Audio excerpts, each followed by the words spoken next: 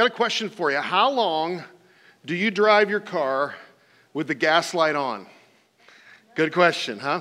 How long do you drive your car with the gas light on? Now, I have married a person that drives the car with the gas light on, and I'm telling you, notoriously, I will get in her Sequoia in the driver's seat, turn on the engine, and the light is on. Now, I'm okay if I say to her, when did your light come on? And she says, yesterday. Whew. Okay, we're good. But when she answers my question of when did the light go on, and she says, I don't remember. I know we have problems, right? I better get to a gas station right away. How long do you drive with your gas light on? When your indicator light is telling you that your gas tank is nearing empty, how long do you drive? I wonder, do we have an empty tank indicator as human beings? It's a good question. I think we do. I think there are several indicator lights that pop up on the dashboard of our life, something to let us know that our tanks are running low, especially when it comes to our emotional tanks. If we run out of gas in our vehicle and you get stranded somewhere, it's not the end of the world, right? You got a cell phone. Just call up somebody, call up AAA, call up whoever you need to call. Your day is interrupted, but you can call for help. You got the phone. But what does it look like when your tank goes empty emotionally? In that case, we find ourselves in a very bad place, don't we? I mean, we either face anger or depression, or we have a meltdown, or we feel overwhelmed. We're unable to function. We cry sporadically, randomly. We stare off into space. What is the indicator light on the dashboard of your life, of my life? I think one of the indicator lights is discouragement. It's when we have less joy, less strength, less energy, less motivation, less of lots of things. It's when our soul is tired and we feel out of gas. Ever been there? Maybe you're there today. Maybe today is for you. It's interesting that the Smithsonian Institute in Washington, D.C., in the display that they have on President Abraham Lincoln, several displays there, but one in particular really draws my attention. It's a display of several articles that President Abraham Lincoln had with him on the night that he was assassinated. One of the articles that he had inside his coat pocket when he was assassinated was a worn-out newspaper clipping which read, the headline read, Abe Lincoln is one of the greatest statesmen of all time. Even someone like Abraham Lincoln needed regular encouragement. If left unchallenged, discouragement can overwhelm us. All of us need encouragement. Turn to the person next to you, just tell them that all of us need encouragement at some time or another. I mean, how many of you know that all of us need encouragement some days more than other days? We need to be lifted out of the mundane, ordinary existence of life where we're just barely surviving and hanging on. We need to be strengthened when circumstances seem to overwhelm us and they overcome us. We need to have a breath of fresh air at times. We need to be given life. Sometimes, I don't know about you, but I feel like somebody needs to grab the paddles and say, clear, and hit me in the chest so that I come back to life because I feel so worn out. Because the Apostle Paul knew that encouragement was so important, he doesn't just write about it. He doesn't just recommend it. He commands it. This is what's called an imperative command in Scripture. Take a look at 1 Thessalonians 5:11. In fact, read it with me. Encourage each other and build each other up. Come on, one more time. Encourage each other and build each other up. Did you know that's one of the memory verses? You just got it right there. That's how simple it is. Come on, say it with me. Encourage each other and build each other up. Wow.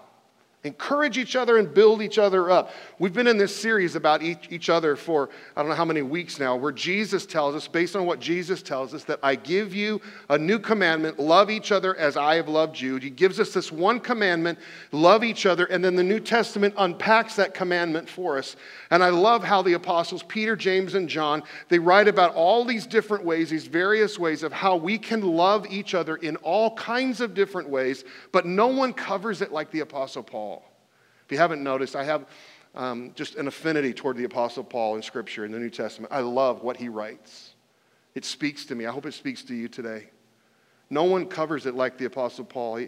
He writes dozens of applications. Today, we're looking at that one verse. What was it again? Encourage each other and build each other up. Encourage each other. Encourage. Would you circle that word on your outline? That's an interesting word. Encourage. Encourage. The etymology of the English word, the word that we use, encourage, is to put courage in. Encourage. Get it? You got it. That's pretty easy to remember. So when we encourage someone, we are putting courage into them. It's a good way to remember it. The Greek word for this word encourage is parakaleo, which means it comes from two different words, two different Greek words. Para, which means to come close beside, and kaleo, which means to call. So it means to come close up and personal and call. Get this down. To encourage is to come alongside and speak into. To come alongside and speak into. Encouragement comes from the voice that is close and personal, a voice that speaks into your life. Now, you may have heard of I believe, the amazing friendship of Jonathan and David in the Scripture, in the Old Testament, in the Jewish Scriptures. And I want to talk about that for just a minute. My personal time that I've been having this entire year, I've been reading through and studying through the book of 1 Samuel. And 1 Samuel, in the account of 1 Samuel, we see that Saul was the first king of the nation of Israel, and Jonathan was his son, and Jonathan was heir to the throne.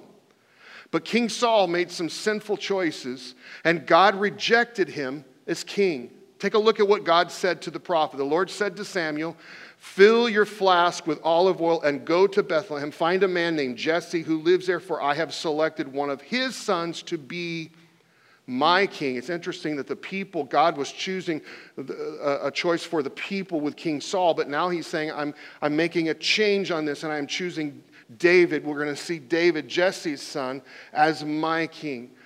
And 1 Samuel 16, verse 13, as David stood there among his brothers, Samuel took the flask of olive oil he had brought and anointed David with the oil, and the Spirit of the Lord came powerfully upon David from that day on. At exactly the same time, we read in the next verse that the Spirit of the Lord left Saul, and a tormenting spirit filled him with depression and fear. Some of Saul's servants said to him, "Let us find a good musician to play the harp. Whenever the tormenting spirit troubles you, he will play soothing music, and you will soon be well again." "All right," he said, "find me someone who plays well and bring him here." And so ironically, one of the servants said to Saul, "One of Jesse's sons from Bethlehem is a talented harp player." Not just a shepherd, he's a harp player. Not only that, he's a brave warrior. Well, wow. He has good judgment, huh? He's fine looking, great. And the Lord is with him, wow. So Saul sent messengers to Jesse and said, "Send me your son David, the shepherd." And you thought Game of Thrones on HBO was good. Look at this. Look at the drama that's unfurling itself. You haven't been reading the Bible if you've been missing stories like this. So obviously Saul didn't know that David was just anointed as the new king, and he calls David to be his musician in his throne room, his courtroom. Take a look. So David went to Saul, began serving him. Saul loved David very much, and David became his armor bearer. He just got elevated. He got promoted. He's now the armor bearer to the king. He's carrying the weapons and protecting the king, basically like a semi-bodyguard at this point. Whenever the tormenting spirit troubled Saul, Scripture says, David would play the harp, and Saul would feel better. So while serving in the king's court, David becomes awesome friends with Saul's son, Jonathan. The king's son, the heir to the throne, Jonathan. So they come so close as friends that Jonathan in 1 Samuel 18:3 made a solemn pact with David because the scripture says he loved him as he loved himself. Jonathan sealed the pact. Now I want you to get this. This is really HBO Game of Thrones stuff right here. All right, look at this. Jonathan sealed the pact by taking off his robe. What kind of robe was that? That was a prince's robe. That was an heir to the throne robe. You may or may not know this, but the kings of Israel, they didn't wear crowns. Robes are the things that signified them. So he's taking off his robe and giving it to who? David. Wow. Together with his tunic, his sword, his bow, and his belt. Everything that would signify him as heir to the throne, the next king in line, he is now giving to David. Wow. They made a covenant, lifelong friendship. Jonathan sealed this covenant by giving away the items that signified his rightful place. And now, the drama. 1 Samuel 18:5. Whatever Saul asked David to do, David did it successfully. So Saul made him a commander over the men of war, an appointment welcomed by the people and Saul's officers alike. When the victorious Israelite army was returning home, women from all the towns of Israel came out. They sang and danced for joy with tambourines and cymbals, and this was their song. Saul has killed his thousands, and David his 10,000s. Next line, this made Saul very angry. He said, they credit David with 10,000s and me with only thousands. Next, they'll be making him their king. So from that time on, Saul kept a jealous eye on David. Dun, dun, dun, right? I mean, there it is. It's been all laid out. And then, the very next day, a tormenting spirit overwhelmed Saul, and he began to rave in his house like a madman. David was playing the harp as he did each day, and I'm sure he was playing it extra loud because Saul was raving like a madman. Saul had a spear in his hand, and he suddenly hurled it at David, intending to pin him to the wall. There was no question his motive, his intention right there, right? And David escaped him once. Wait, what does it say? Twice. Actually, it ends up being 3 times. We'd have to go reading on to see. But 3 times, the guy tries to pin him to the wall. Would you get the hint after 3 times? I think I would. Not too long after this, Saul urged his servants and his son Jonathan to assassinate David. But Jonathan, because of his strong affection for David, told him what his father was planning. So now, David is running for his life, hopeless and helpless and homeless, and King Saul and his troops are continuing to chase him day after day after day. And while living in caves and on the run in the wilderness, look what it says in 1 Samuel 23. Jonathan went to find David, and what is that next word? Encouraged him to stay strong in his faith in God. Don't be afraid, Jonathan reassured him. My father will never find you. You are going to be the king of Israel. And I will be next to you, as my father Saul is well aware. So the two of them renewed their solemn pact before the Lord. Then Jonathan returned home while David stayed at Horesh. How many of you know that few things are more valuable than encouraging words when you need them? Spoken right at the right time. They have tremendous impact, not only today, but tomorrow in your life. What Jonathan did was more than just words, though, and this is what I want you to see. This is the part that I want to push in on. It's just this one verse, verse 16. Look what it says. Jonathan went to find David and encouraged him to stay strong in his faith in God. You know, many people think that encouragement is flattery. Many people think that encouragement is compliments. Like, you know, you admire someone's haircut. I'm encouraging them by saying that, or I'm praising their salsa because their salsa is so good with chips. And a lot of times we think that is encouragement, that is good enough. Many people think that encouragement is these little cute little expressions like motivational quotes or memes that you have on Facebook, which always seem to tell us to look inside and not to God, to get strength from within. And there's nothing wrong in these things. There's nothing wrong in compliments and flattery and these little quotes and expressions and stuff. But can I tell you this? It's not biblical encouragement. And honestly, it's not what we need. If you are a follower of Jesus, you need biblical encouragement. I mean, you need the kind of encouragement that Jonathan gave David. You need the kind of encouragement that Paul commands us to give. Biblical encouragement is pointing people to God. Get this down. Biblical encouragement is helping each other trust God no matter what. Biblical encouragement is helping each other trust God no matter what. That's big. Pointing them to God, helping people trust God. Helping someone trust God when life is hard. Reminding each other that there is a plan that God has for our lives. That there is a promise that God has. As you notice that Jonathan was telling David, what God has spoken to you, the anointing that you have as king is going to come to pass. You will be the next king of Israel. The promise that God has made, the purpose that God has for your life. God is in control no matter what is going on. No matter if my dad is chucking spears at you or not.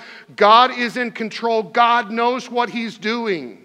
That's the kind of encouragement that we need. Jonathan encouraged David to trust God. It's just like what Paul says, encourage each other and build each other up. Wow. Now here's the crazy thing. Paul's writing this, encourage each other, build each other up. Do you know that Paul had experience in this? I mean, Paul, he wrote this from experience. Someone had come alongside him when he needed it most. Someone had come alongside and spoken into his life when he needed it most. We first see this guy the earliest days of the Jerusalem church. His name is Barnabas. Take a look, Acts 4. There were no needy people among them in the first century church when the church just got started and launched, because those who owned land or houses would sell them and bring the money to the apostles to give to those in need. For instance, there was one of the apostles nicknamed Barnabas, which means, look at this, son of encouragement. They gave him that nickname, son of encouragement.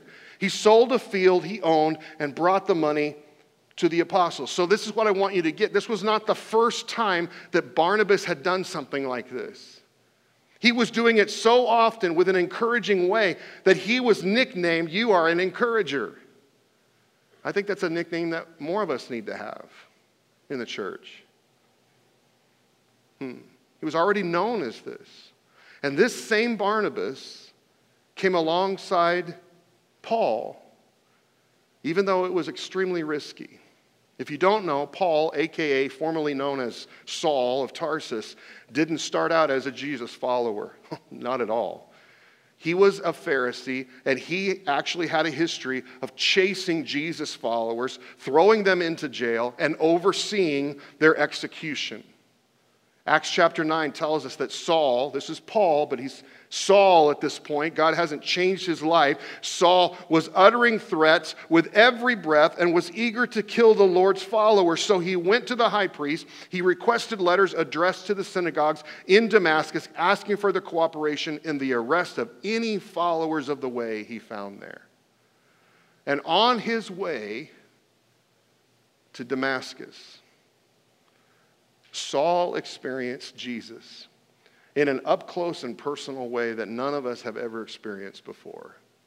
In fact, later on in Galatians, Paul writes that he experienced Jesus so real that it was as if it was face-to-face Jesus talking to him. His life was changed. In fact, later on, he even changed his name. Saul became Paul. But no one believed that it happened. Would you? I mean, come on. If we had a guy who was hunting us down Jesus followers down, and he was throwing us into prison, and he was having us executed, men, women, children, didn't matter. He was coming into our homes, dragging us out of our homes and throwing us into prison for the faith that we had in Jesus. Would you trust the fact that this guy had now come to Jesus? I don't know about you, but I would have a hard time with that. Nobody believed it, except for one guy. It's our guy Barnabas. Take a look. Acts 9, verse 26. When Saul arrived in Jerusalem, he tried to meet with the believers, but they were all afraid of him. They did not believe he had truly become a believer. Then Barnabas brought him to the apostles and told how Saul had seen the Lord on the way to Damascus and how the Lord had spoken to Saul. Do you see what Barnabas is doing? He's telling Saul's story. It says, so Saul stayed. He told them that Saul had preached boldly in the name of Jesus in Damascus. So Saul stayed with the apostles and went all around Jerusalem with them, preaching boldly in the name of the Lord. What does that say to you and me? It says that Barnabas convinced them. He said, no, this is the real deal.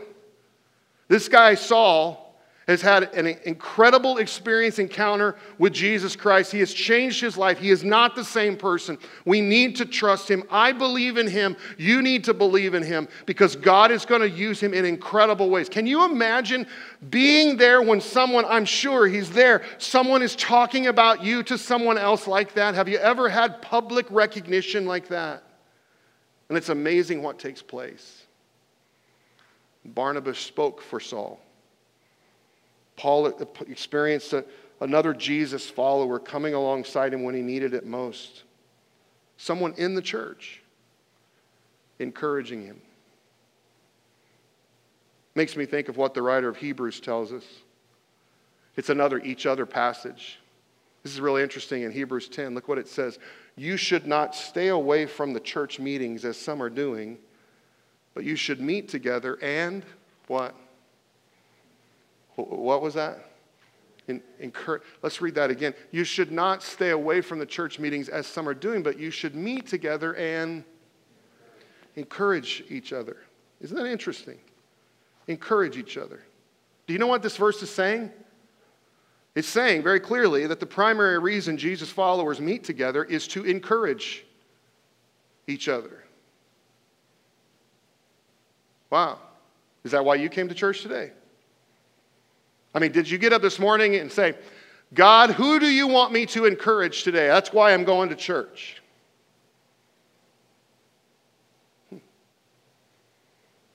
Speaking into each other's lives. Causing each other to trust God no matter what. Igniting each other's faith in God when we need it most. See, all too often, and let's just be honest, all too often, we come to church to get things for ourselves. We got to be honest, right? I come to church to worship God, and we make it sound spiritual. I'm only worshiping God. But come on. You want to experience, you want to hear God, you want to know God is with you. You need to know God is with you. You need something from God today. You need to hear his voice. That's why I'm in this room. I'm just being honest. I'm talking for me right now. I'm here because I need to hear from God. And a lot of the times, I focus on me. You say, but you're the pastor. Doesn't matter. I'm just like you. I want God to speak to me. I want God to anoint what I'm doing. I want God to be a part of what I'm doing and show me his purpose and his plan for my life. I want God to do this for me. So we gather as a church for ourselves. And the writer of Hebrews is saying, you've completely missed it. We gather as a church to give encouragement to each other. Wow. So you guys know this has been a hard week for us, our family. Our dog, Toby, died in my arms after being hit by a car. I just recently told somebody it's probably the hardest thing that my family has faced in the moment, if you know what I'm talking about. And it broke our heart, really did. And many of you know that in times like that, you need somebody. I mean, I was so glad that all of my family was there, Shannon included, everybody, that we were there together. But you have no idea what it means to then receive encouragement from some of you. I mean, all this week, many of you have come alongside us. You have texted us. You have messaged us on Facebook. You have given us cards and gifts. I wrote down Linhoff's, Webb's, Nelson's. You have revived our hearts. And there's something about this encouraging that we need more of here in our church. Because we experienced it, and I know what it did in our lives, and I talked to Dee Dee this week about it, and I said, man, there are so many people at Pathway Church that I know of need this right now. And it spoke to me that I need to step up my game, that I need to become more like Barnabas, more like Jonathan, to be an encourager. Jesus told us here on earth, you will have many trials and sorrows. Look at that verse. Here on earth, you will have many trials and sorrows. He doesn't beat around the bush, does he? He just says, life sucks sometimes. It's just going to happen that way. You're going to struggle. It's going to be difficult. He's telling us this. But look at this second part that he says, but take heart because I have what? Overcome the world. There's a song that Mercy Me sings. They get to this part of this bridge, I believe it's a bridge, and they say, we win. And that's what Jesus is saying there. That's what I think he's saying. Life is going to be hard. You're going to have struggles. You're going to have difficulties. But guess what? We win. We win. I have overcome the world. That's what you and I need to hear from each other. We need to be reminded that God wins. That no matter what we're facing, no matter how we're feeling, that God is in control. That God knows what we're going through. That God is there with us. And He's ready to change things in our life. That's what we need to be encouraged through. That's what we need to hear. That's what I need to hear. Hebrews 12, there's a metaphor. It talks about life, running this race. And there are times, because we live in a broken world, we live in a world full of sin and selfishness and dysfunction and death and despair and all of these kinds of things. You guys know, it's easy to lose sight of hope. It's easy to lose sight of it because we deal with stress and pressure and pain and struggle and all this. And there are some times when we want to throw in the towel and give up. But we're told in Hebrews 12 to run with endurance the race that God has set before us. And the only way that's going to happen is if we encourage each other. Can I tell you something? The only way you're going to make it is if I'm encouraging you. And the only way that I'm going to make it is if you're doing that to me too. Because life is hard. It's full of loss. It's full of death. It's full of discouragement. But it doesn't mean that we have a God who isn't able. Amen? He is able. And He's very willing to step into our lives. Reminds me of something that I saw many years ago. It happened at the 1992 Olympics. ESPN calls it one of the 100 greatest moments in sports history. Derek Redmond wanted to win a medal in the 400-meter race. The stadium was filled with 65,000 fans, including his father, Derek's father, Jim.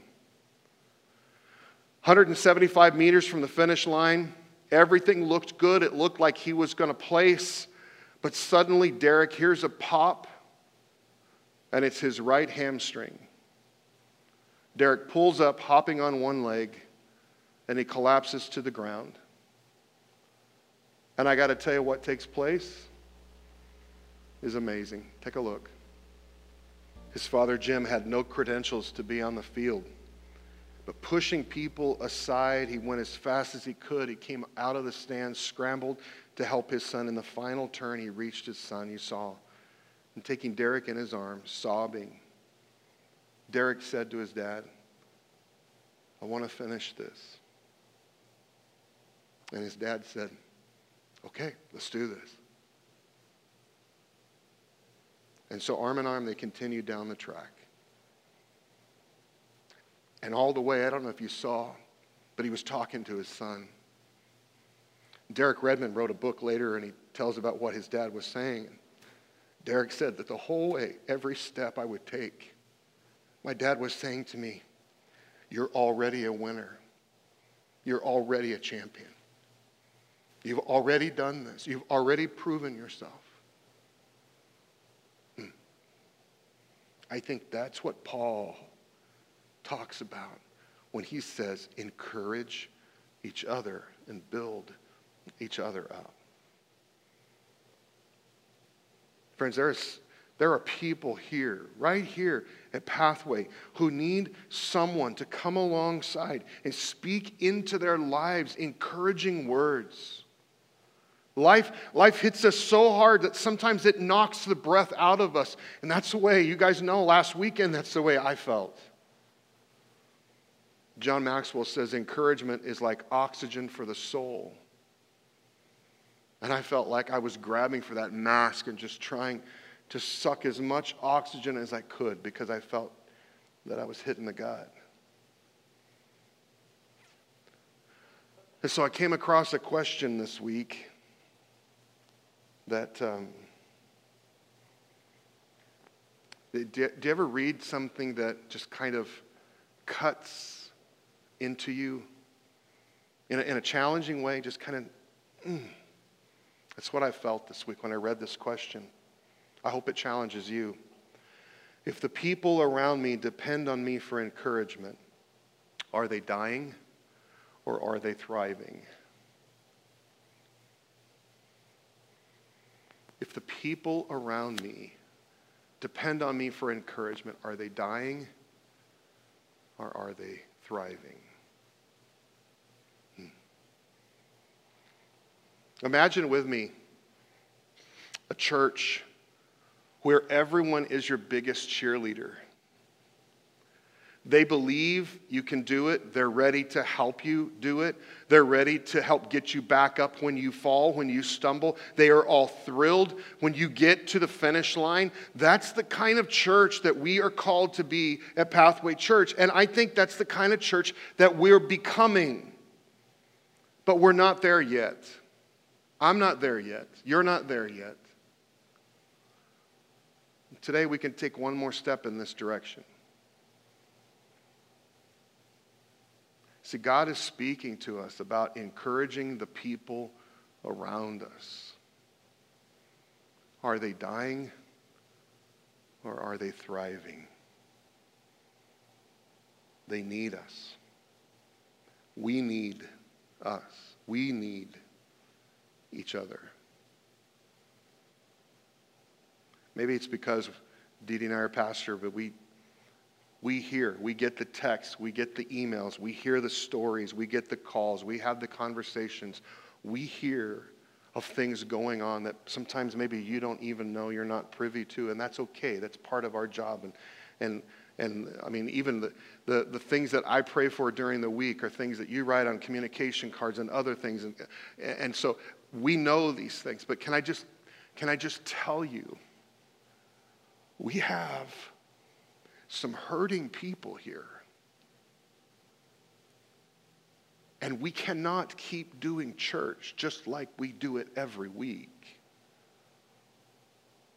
Because people are dying inside here.